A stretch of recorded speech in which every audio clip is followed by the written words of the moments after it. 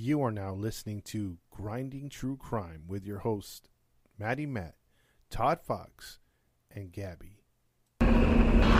Police have identified more victims and plan on more than just the 4 murder charges filed today. Confirm earlier reports of cannibalism. The building was a scene of ghoulish slaughter. A large kettle on the stove which held boiled body parts. Identified more victims and killed even more. Plan on more than just the 4 murder charges filed today. Had sex with some of his victims before he killed them, and that he was also a necrophiliac.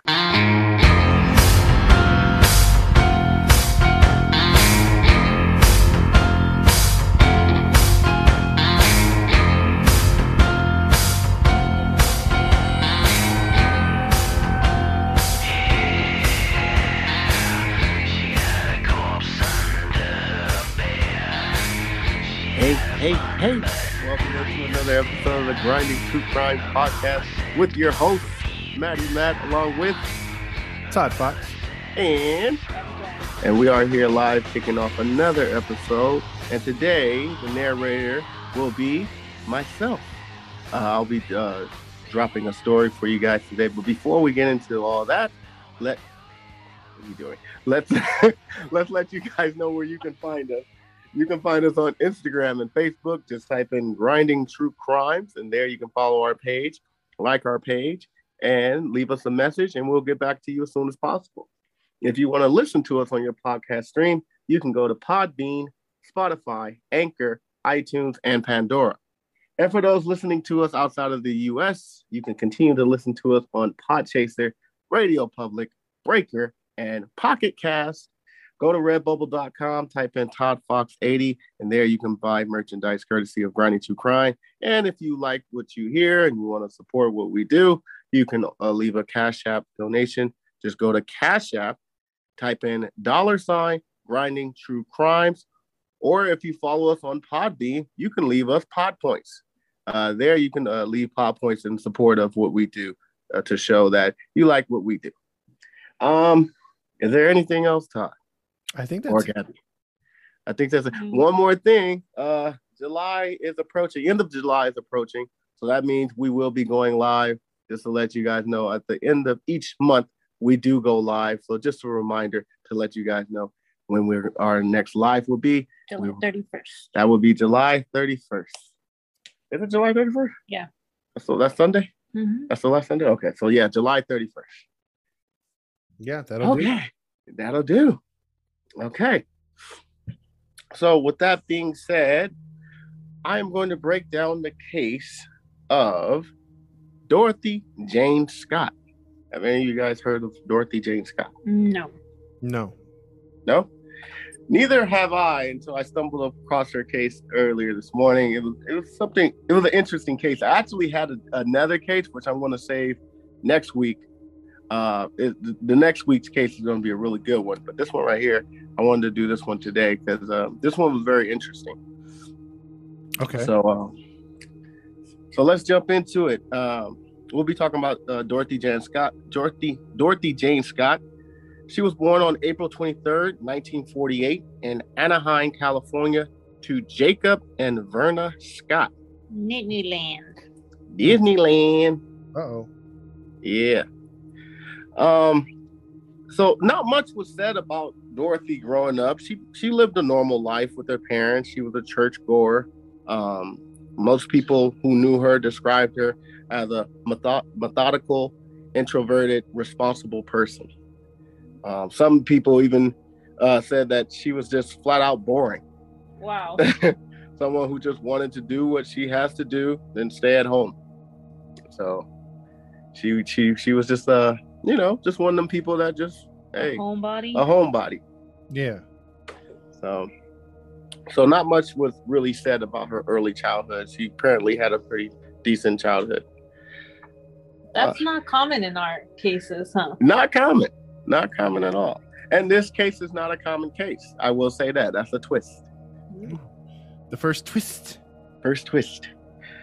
In fact, growing up in the 60s where it was free love, drugs, and alcohol, you know that era, Todd and Gabby? The hippie era. She didn't partake in none of that. She didn't drink. She didn't do drugs. She was just mind my business, leave me alone. She didn't do any of that stuff. In fact, she didn't do that stuff even until her adult life. Wow. Okay. Yeah. I wonder if she was depressed. It didn't say, but she just was very introverted. So we're going to move forward a little bit, and we're going to move to the year 1976. Now Dorothy is 28 years old, and she gives birth to her first son and her only son, Sean Scott. Well, his name might not be Scott. It might be the father's name. It didn't mention, but his name is Sean. She would raise him all by herself because guess what happened to the father? Got arrested? Is that your answer? He died. Nope. He moved all the way to Missouri, some 2,000 miles away from where they lived, and he never seen his son. Oh, that's so. He just abandoned them. He was gone. He was out their life. Wow. So she was a single mother raising her young son all by herself. Well, not really by herself. She had family, but you know what I'm trying to say. Mm-hmm. So Dorothy would then move to Staten, California to live with her aunt. And Staten is about 20 minutes from where she lived and where her parents lived in Anaheim, California. It's like 15 minutes from where I live. Really? Yeah, Staten's not far at all. Nice area? I've never heard of Staten. You never heard of Staten? California. Really? Staten's alright. It's like a cross between. It's a cross between Anaheim and Santa Ana. Wait a minute, Todd. You didn't use your voice. You gotta say it's alright. It's alright. Alright. It's alright. Yeah, it ain't Anaheim. I'll tell you that much. That's for sure. Yeah. Now, in order to support herself and the kid, her son, Dorothy worked as a secretary for 2 jobs that were jointly owned stores, one of which her father co-owned himself. Okay. So they got family business. Somewhat, I guess you could say. That. And one of the stores, if you can guess the name of this store, you guys, I'll give you $1. Okay. I'll give you $1 if you can guess the name of the store. That's not much incentive, but okay. That ain't worth it. Well, just give it. He's like, I'll give you 1 million pesos. Still not worth it, man. Still not worth it. Take a guess. A Dollar Tree? No. Okay. Thrifty. No. The name of the store was called Swingers Psych.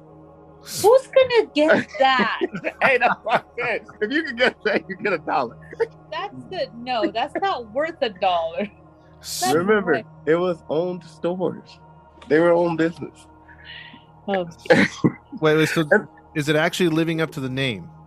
It's pretty much. Ooh. What? Yeah. They sold love beads, incense, lava lamps, you name it. Love beads. You know what love beads are. If you guys don't know what love beads are, look it up. Yeah, I know what love beads are, but there's a different meaning of love beads nowadays. Yeah, man. What is it? You don't know what love beads are? No. Look it up. Well, you gonna tell me later. Okay, I'll tell you. Well, see, I'll just break it down for Gabby right now, so she doesn't have to wonder the whole episode.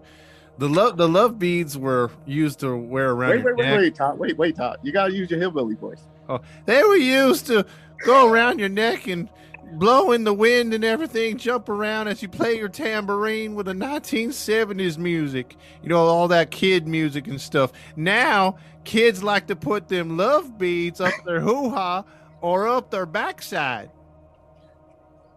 Are they thunder beads? And then you pull them out slowly, and then you get some sort of satisfaction. I forgot to mention listener discretion is advised. So happy pearls, huh? Yes, that's if you want to call them happy pearls, incense. You know, like I said, lava lamps, all that good stuff. This is the 60s. That's interesting. So, and the other story, yeah. Thank you, Johnson. There you go. Thank you, Johnson. No, wait. Yeah, Johnson. Thank you, Johnson. The other store she worked at was a head shop, which is basically a retail store that sold cannabis and tobacco and all that other good stuff. Wow. Okay. Yeah. Progressive woman. Okay. Very, very interesting stores. woman. From someone that's very introvert, hey, that's probably why she wanted to be introverted. Leave me alone. Let me smoke this weed and get back to these love beats. She said she didn't do any of that. You're right. Let me sell this weed and sell these love beats. Let me not partake. That's how progressive I am. She's paying attention. She got me. Oh man. So far, everything was good for Dorothy. You know, she had a family. She loved her family. Her family was very close knit. Every day, she would drop off her son to her parents so that they can watch him, since they lived so close to where she worked at. So she didn't have to worry about paying for a babysitter. She didn't have to worry about, asking her friends to watch Sean. The parents took care of Sean during the day while she worked, and she was living good. She had a good life. Okay. Her family was, like I said, was very close to each other. She was well liked in the neighborhood, and as well as her coworkers liked her very much because she stayed to herself. She wasn't a very, hard to get. Look for trouble. She didn't look for trouble. She just stayed in her lane. She was well respected. People liked her. Mm-hmm. So she was doing good for herself for about a few years. For a few years. This was 1976. That all ended in the year 1980. Uh-oh. Yeah. That will be the year I was born. That would be the year you were born, Top Fox. Yep. You're only 6 years older than me? If you want to say it that way. I can. I'm 86. Yeah, no. Not age. No, you better not be 86. You look good for 86. I'm about to say, what happened to you? Like, dang, she tricked Maddie, Matt. Man. So this is the year 1980, and that's when things took a turn for the worse. I mentioned earlier that she was well liked, right? Yep. Mm-hmm. Well, someone took that too far. Someone liked her too much. Uh-oh. Stalker case? You got it. While she was at work with her coworkers, Dorothy would get strange phone calls from an unidentified man. Creepy. Yeah. Now, Dorothy wasn't dating anyone at this time. She would go on a few dates here and there, but nothing serious. In fact, her dad said the same thing. She wasn't. She would go on a few dates, nothing out of the ordinary, but she didn't have a boyfriend or anything like that at the time. Mm-hmm. So nobody knew who this mystery man was. She would get phone calls every day. And alternatively, the phone calls will go from someone professing their love for her to someone threatening to kill her. Oh. One phone call stated, "When I get my hands on you alone, I will cut you up into bits so no one can find you." Whoa. That's a little aggressive. Yeah. He warned that he was watching her at all times. What would you guys do in this situation, honestly? Because this reminded me when that movie When a Stranger Calls. Yeah. And it feels like this was based off of that movie. But what would you guys do if you guys had a stalker calling you guys? I would go to the police first of all, file a report. I'd get any kind of it's 1980, so you can't get any kind of cameras. Mm-hmm. But I would get a male friend, even if I had to do a little something to keep the male friend around. Have him as protection any way you can. I'm just saying, use your womanly instincts, quote unquote. What you trying to say, Todd? I'm just saying that works. I mean, look, if a woman came up to me and was like, "Look, I'll give you a little something where we can have some hanky panky, but you got to stay over and protect me from so and so," I'll be like, "Yeah, all right." But then after it's done, it's like, why did I do this again? What if a guy come? Then I'm scared. We're both scared. We're both scared. What about you, Gabby? Since you're, it's different for men and women. That's what I was about to say, Todd. It's different for men and women. Todd there was at first putting himself in the woman's part. Yeah. Right. I don't know, like for a man, I think if he's being stalked by a woman, he's not really afraid unless she's like super psycho trying to shoot him or something. Mm-hmm. But for a woman, it can be scary from the beginning, even if he's just saying things or he just won't stop looking at you. It's already uncomfortable. So I think for a woman, you definitely got to get some type of protection. A weapon, have weapons all over your house, be prepared, where you work, in your car, and just always watch yourself wherever you go. Be very alert. Obviously, the police report and all that stuff, but a lot of times, let's face it, all that doesn't work. Yeah, so you take it very serious then. Yes. Yeah. I don't know, like Todd said, or like you said, Gabby, it's different for men and women. If I had a stalker call me, I'll probably laugh about it. Like, whatever, And then knowing you probably would. Yeah, all right, I'll probably go along with the joke. Oh, for real? What am I wearing? Oh, okay, cool. And then if it continues, then I'll be like, okay, this is getting annoying. Then, probably might call the police or have some protection of myself. Mm-hmm. So, yeah. Well, this force, as this unidentified man keeps calling and professing his love and threatening to kill her and all this stuff, it forced Dorothy and her family to go to the police, in which they installed a voice recorder in the house. Okay. Remember, this is the 80s. So a voice recorder. Yeah. Just so like they on the phone? Like from the phone, yeah. Oh. Yeah. However, they still had no idea who this man was. Still no clue. One particular evening, she received a phone call, and what happened next really terrified her. What do you think happened? He probably tells her something intimate about her house or the surroundings or something like that, like to freak her out.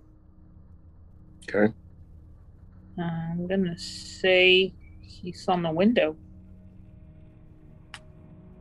You're both kind of right. So I'm going to say that. You're both kind of right.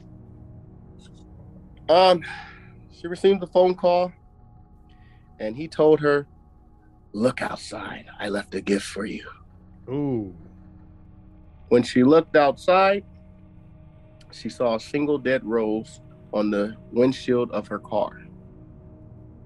A symbol that not only does he know where she lives, not only that he knows how to get to her, it also symbolized that he's serious about his threats. Jeez. That's scary. Yeah. So fearful of her life, she considers buying a handgun for her protection.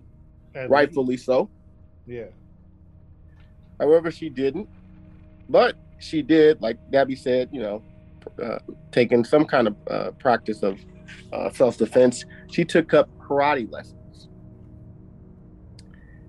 I don't know. Now, okay, when I read this, I said to myself, okay, that's good. That's actually good. You're learning to take karate lessons. That's something. But I felt like that wasn't enough, me personally. What do you guys think? I think that's the product of the 80s, to be honest with you, because of all those damn movies like Karate Kid and stuff. Karate's not going to do nothing. Come on. I don't see people. I don't see World Star fights where guys are winning because of karate kicks. It's either guns or they're beating people with weapons or they're actually punching. It's like, stop it, man. Karate, it's a waste of money, dude. Come on. I think it's a start in the right direction so she can at least know a little bit of self-defense. But if the guy got a weapon and he's close enough to you, I'm not sure that she'll be able to put her karate into practice by the time he grabs her. That's what I'm saying. I like the effort. Karate can teach you self-defense. Like Gabby said, it depends on, the situation. If you got a chance to use those moves, then sure. But if he catches you or he has a gun, that's not going to do anything. I'm for her having a handgun. I'm for her having a bat wherever she walks. Anything, pepper spray, something. But for me, I'm not critiquing her. I'm not saying she did anything wrong. I just felt like karate wasn't the way to go. Mm-hmm. That's just my opinion. Like I said, I'm not critiquing her. I'm not making fun. I'm not saying anything negative. I just thought man, you should have got that handgun, Yeah. That was my thought. Well, it's like what they say. I mean, she doesn't know what this guy's capable of, but it's you don't bring a knife to a gun party, so you don't bring karate to a gun party. It's not going to work. Yeah. Unfortunately, we have a date. Well, And when we have a date, what does that mean? someone gets died. hurt or someone. Something happens. Mm-hmm. On May 28th, 1980, about 9 p.m., Dorothy was at work having a staff meeting along with her coworker, Conrad Bostrom. And on this particular day, Conrad didn't really look too well. And when she looked at him, she noticed a huge red bite mark on his arm. What? Mm-hmm. Dorothy, along with another coworker, whose name is Pam Head, left the meeting and rushed him to the hospital. Why are you laughing? Oh God! It's because the way he said it. You should have seen him. Stop it. So yeah, they left the meeting and immediately rushed him to the hospital. Actually, they rushed him to the ER because apparently he wasn't feeling good and he wasn't looking good.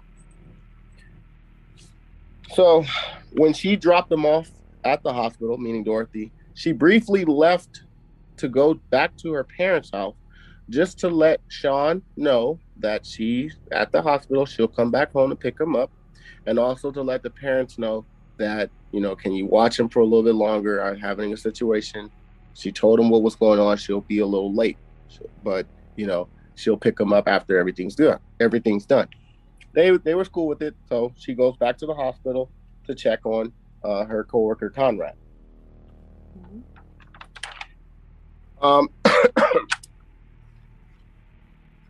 She gets back to the ER and is in waiting room with Pam, and then they find out that bite mark was from a black widow. Oh, yeah, so it was serious. But after everything was done, checked up by the doctor, they discharged him around 11 p.m. They gave him some meds, prescribed some medicine for him, and they went about their business. Now, he was still messed up. So Dorothy didn't want Conrad to walk to the car where she parked. Apparently, she parked pretty far from in the parking lot. So she didn't want him to walk because he was in what she said, he was in no condition. So she volunteers to go to the car. Remember, it's 11 o'clock at night. She volunteers to go to the car and get it herself. That way she can drive up to the front of the desk and pick him up. Okay, they're cool with it. Pam stays with Conrad to help him fill out the prescription and get everything ready, so that way when she pulls up, they'll be ready to go. Excuse me. Briefly, she went to the bathroom before she exited, and as she's walking towards the parking lot, something happens. He appears. We don't know. Pam and Conrad gets to the exit door, and they notice that she's not there. They figured this shouldn't have took her no more than 2 minutes to get to the car and bring it up to the front. So they start to worry. And shortly after, a few minutes pass, they step outside into the parking lot, and guess what they see? What they see? I'm asking. What do you think they saw? I don't know. Maybe a dead body? Okay. She's bludgeoned on the floor.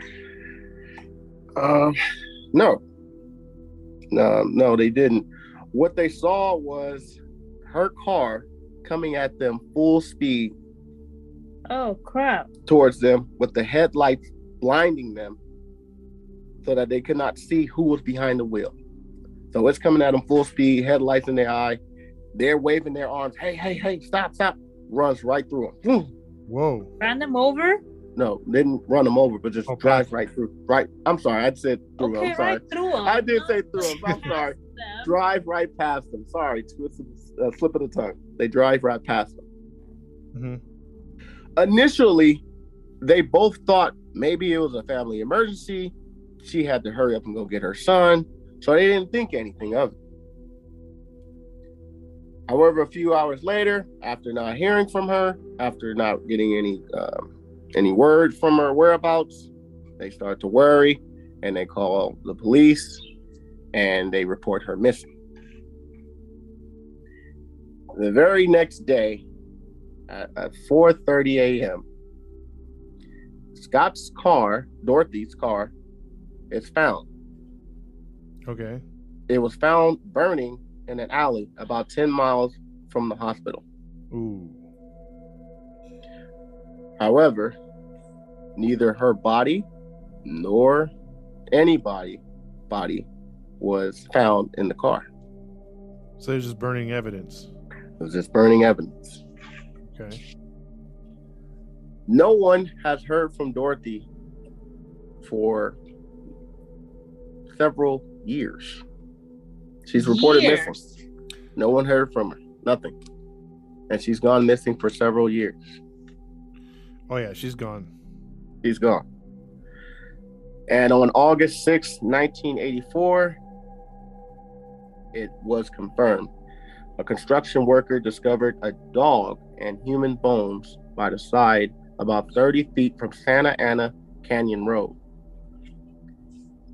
The bones were partly charred, and authorities believe they had been there for 2 years as a bush fire had swept across the site in 1982. So there's assuming that her body was already there, dead, but the bush fire possibly burnt it. Sounds about right. Sounds about right. They found a turquoise ring and a watch where the body was found, and the mother identified that ring as Dorothy.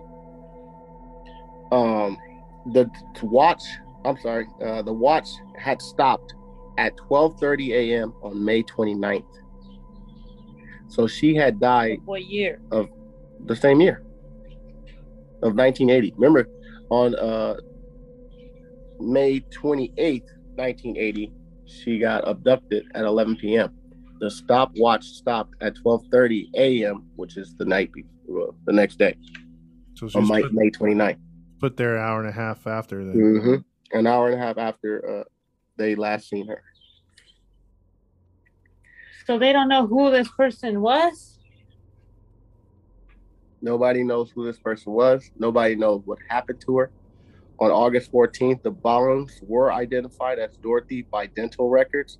The autopsy could not determine the cause of death because it was so many years and the bones were charred. There was nothing there to prove anything. So they held a brief memorial service on August 22nd. That's not the ending. Huh? What do you think happens next? Well, she's dead. What? Yeah, she's dead. But what do you think happens? What do you think continues to happen? Now the family's getting the calls, either the mom or the son. What do you think, Todd? Yeah, I think there's some sort of torture on the family, as far as like someone really trying to rub it in. You're both right. About a week after Dorothy's disappearance, their parents are getting phone calls. An unidentified man is still calling, and on the message he sends was very chilling. Her mom picks up, and out of nowhere, a man on the other line quickly says, "I've got her," and hung up. Oh. And this was going on weeks after she was found dead. So wait, okay, hold on. I got kind of confused right there. So the calls were a week after she went missing, or a week after they found the body? A week after she went missing, I'm sorry. A week after she went missing, the calls kept coming, saying that they got her and was hanging up. So they were probably still holding hope that she was awake. I mean, They was holding alive. They was holding hope that she was still alive. Correct. The same man called almost every Wednesday afternoon and said either that he had Dorothy or he had killed her. So he was giving mixed signals. Oh my gosh. That's Yeah. jacked up. The calls were usually brief and usually occurred when Verna was home alone. So apparently he was still watching because he knew when to call and what times to call. Ooh. What a creep. The calls continued to take place until 1984. So it continued from the time she disappeared even until the time they discovered her body. So 4 it did continue. years. So it did continue. Dude, that's too much, man. And they didn't report any of that. They couldn't get who it was based on the recordings. I'm glad you brought that up. We'll get to that. On this particular day in 1984 of April, the man called during the evening. This time, Jacob, Dorothy's father, picked up and answered the call. He says the same thing. I got her. I killed her. Ooh. The police install, once again, the voice recorder. However, his voice cannot be picked up and traced because he's so brief on the call, they can't trace it. He calls so quick to leave a quick message and hangs up. So they can't trace it. They until this day. Matter of fact, well, I kind of gave it away. Yeah, it hasn't been solved. Yeah. Well, till that time, they could not find him. They were unable to trace the call. And till this day, this case is still unsolved. What? Yeah. Oh. I was looking for some closure here, man, some finality. I told you it's a different. This is a different case. Oh. Now let me read something real quick. They said a possible motivation in Dorsey's murder surfaced on June 12th of 1980. An unidentified man called the front desk at the Orange County Register. A managing editor told the police, the man said, I killed her. I killed Dorothy Scott. Mm-hmm. She was my love. I caught her cheating with another man. She denied having someone else. I killed her. That's what he called and said to the editor at the Orange County Register. When? This was on June 12, 1980. So how long after she was taken? Or before? This was after she was murdered. So this was June 12th, almost a month later, a couple of weeks later. The editor also said the caller knew Conrad Bostrom had suffered from a spider bite the night of May 28th. He also knew that Scott had been wearing a red scarf. He knew that she went home and changed her scarf. I didn't mention it, but I thought it was irrelevant. But she changed her scarf. She was wearing a black scarf, and then she changed it to a red one after the employee meeting.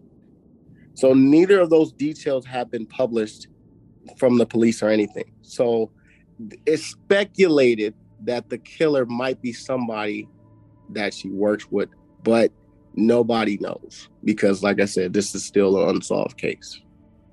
Is there any updates on the case? Like, have they run? Do they have any DNA that they can go off of? Like, because I tried looking for updates. I saw a blogger post something. It had someone's name. I didn't mention it because I didn't want to start saying anything and accusing that this person did it or this or he did or whatever. But let me find it. Dang, I had it. He had mentioned that there was a possibility. I think his last name was Butler. I can't remember right now. I got to pull up that article. But there was a gentleman that the son possibly think that it was some guy named Butler. I think his name was James Butler. He suspects that it was him. And there was a backstory towards why he felt that way. But once again, this was a blogger. I don't know if it's accurate. I don't know if it's true. I didn't mention it. But if you look it up and type in His name was Sean Scott. I just typed in Sean Scott, and it mentioned that there was a possible suspect, and I think his name was James Butler. Oh, okay. Okay. Yeah, that's far as I got, man. There's still no update till this day on that case. It's a cold case. We're gonna have to keep an eye on that one, or you have to keep an eye on that one to see if we can get an update. Because usually, when other podcasts do the unsolved ones or stuff like that, they like to give updates. So you never know. I mean, with a cold case like that, I know they're knocking out a lot of these 70s and 80s cases that might fall into one that they're actually looking at right now. Yeah, I looked all over, dude. Nothing on the case as far as updates. No suspects, no nothing. Damn. And this was a pretty popular cold case too. A lot of people are looking into this case. I've seen I looked it up on YouTube. A lot of people are talking about it. A lot of people are doing podcasts about it. So apparently this case is a hot one. But well, if they're talking about it, there must be some movement. It must be some movement, but I didn't find Mike Butler. I'm sorry, that's the name. That's the possible suspect, Mike Butler. Okay, well, this is homework for our listeners, because if these kind of cases, they usually, if they don't get cracked by genealogy or something, it's usually armchair detectives. So yeah, and that's who the blogger thinks it was, Mike Butler. So that's why I say I didn't want to put his name out, because it's not officially. It's just a blogger who believes it was him based on some statements I believe her son had made or something like that. But I didn't want to put it out there because that was, another person's blogs. So yeah, exactly. And everyone's innocent until proven guilty, but it's clear that Mike is guilty. Guilty. Now, how do you know? I'm being an armchair detective here. Guilty. Throw away the key. Oh man. Dude, like I said, man, I don't know what happened when she went to the parking lot. There is nothing that describes what happened. And there's no surveillance footage or anything like that that shows what happened. So what do you guys think occurred? I think she was followed, and then the dude hung out till the perfect timing, which was he was probably behind some bushes or behind another car, and he snuck up and tied her up, got her in the back seat of the car, and threw those brights on and drove right past those people. It was almost like the perfect crime for that period of time. Like you said, no surveillance cameras, not too many people out at night. So yeah, at that time there's nobody in the parking lot. Yeah, it's 11 o'clock at night. Yeah, and it's in 1980. Yeah. So what Todd said. Yeah, what Todd said. Everything he said, ditto. I'm with you, man. I think he was just outside waiting, maybe behind a car or maybe behind some bushes. We don't know what the hospital looked like. The hospital was UC Irvine Medical Center. It's probably changed. It's probably changed by now, but at the time, who knows what it looked like? Mm-hmm. For all we know, he was already in her car. Could be. Yeah, Could exactly. Be. And this is why I say, I'm not knocking karate. I'm not knocking anything, as far as, karate or jiu-jitsu or anything like that. I just felt like if she had something else on her person, possibly, I'm not saying it would have changed anything, but possibly it could have prevented a different outcome. Mm-hmm. I don't know. Because who knows? She, like Gabby said, he probably, in karate, you have to be face to face to do some moves, or at least have your arms able to, if they're behind you, be able to strike behind you, or, use your elbow. Who knows what happened to her? Maybe he snuck up behind her, grabbed her by the throat, and put her in a headlock and threw her in the car, knocked her out unconscious, and drove off. Regardless, bless her efforts, but if he was her stalker, he knew what she was doing. He knew she was taking classes, so he knew which way to come at her. He also knew that she was at the hospital. She knew that Conrad had got bit by a spider, because that's what the call said about 2 weeks later, that, hey, I know all these things. I know she went home. I know he got bit by a spider. That's why I'm thinking he probably followed her. It's definitely someone not random. It's definitely someone in her life, whether it's coworker, former landlord, something like that. Someone that has access to her comings and goings for sure. And by the way, I forgot to mention, her husband was investigated, but he had an airtight alibi. He was way out in Missouri. There was no way in the world he could have flown 2,000 miles, murdered her, and then fly back to Missouri in an hour, unless he's Superman. So he had an airtight alibi. Someone wanted her dead, very close to her. Someone had some very deep animosity. I'm thinking maybe, somebody, it's the 80s, late 70s. It's the hippie era is kind of out the way. Well, not kind of, it's out the way. But maybe somebody tried to get at her, and because she's so, introvert, she kind of just passed them on nicely. It's like, hey, passed on his advances, and maybe it pissed him off. It could be too. But I think, though, if that had been the case, then she would have had an idea who was stalking her. She could have given, like, the police, it could be this person, it could be that person, this is what happened. She had no clue. It was just a complete stranger calling her. She thought she recognized the voice, but she didn't know. I forgot to mention that. She thought she knew the voice, but you're right, she didn't know. I don't know. All I know is that it's still a cold case, and she's still not finding the victims. The suspect is still out there. Jeez. So if he's still out there, who knows? He might be dead, but regardless, they haven't found the suspect. He's got a 42-year lead on the case. Yeah. So. Wow. Yeah. Normally we talk about the suspects, give a backstory and stuff like that, the killers, but this time we talked about the victims because I just wanted to put it out there because a lot of people are looking into her case and giving their theories and their thoughts, and hopefully they could still solve it. Yeah. Yep. Well, that's a good case. I mean, definitely a different episode. Definitely a different episode. And I apologize for my tongue twistingness. No, you're all good. But yeah, so that is the case of Dorothy Jane Scott. All right. So I hope you guys enjoyed that one. And then I believe we're going to put out another episode this Sunday, correct? Correct. So that's 3 episodes this week. It looks like we got to do that, man, because we're gonna, our fan base is growing. We appreciate you guys' love and support. Absolutely. I think people have caught up with our catalog of episodes. And then your voice changing. Yeah. I got to tune up my voice for this Sunday because if I do mine, man, I got a lot of different voices I got to use. And then Gabby's seriousness with off of their wings. Oh yeah, she's already got the blade. She's sharpening the blades as she tells the story. She's like, yeah, this guy right here. If I had access to the pedophiles, yeah. And my nonchalant trying to be the peacemaker. Don't be so disrespectful. You're always Mr. Good Cop.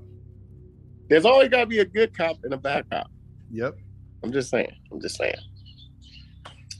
So that is it, ladies and gentlemen. That is our episode for today. We hope you enjoyed it. If you want to listen to our old episodes or want to continue to listen to us, or if you binged a lot of our episodes, which a lot of our fans have done, we thank you. Just go to our Podbean stream and podcast streams, and go to Podbean, Spotify, Anchor, iTunes, and Pandora. For those listening to us outside of the U.S., go to Podchaser, Radio Public, Breaker, and Pocket Cast. Follow us on Instagram and Facebook. Just type in Grinding True Crimes, and there you'll hear live interaction from us. Well, not really live, but we will get back to you whenever we can. And it is us doing it. We don't have any writers or sponsors or anything like that. You're getting messages from either me, Todd, or Gabby. Exactly. So with all that being said, this has been your host and narrator, Maddie Matt, along with Todd Fox and Gabby Gag. And we're signing off. Toodles. Peace. Hey, y'all come back now here and then catch some episodes of Oprah, I reckon. Now, why are you going to disinfect Dr. Phil?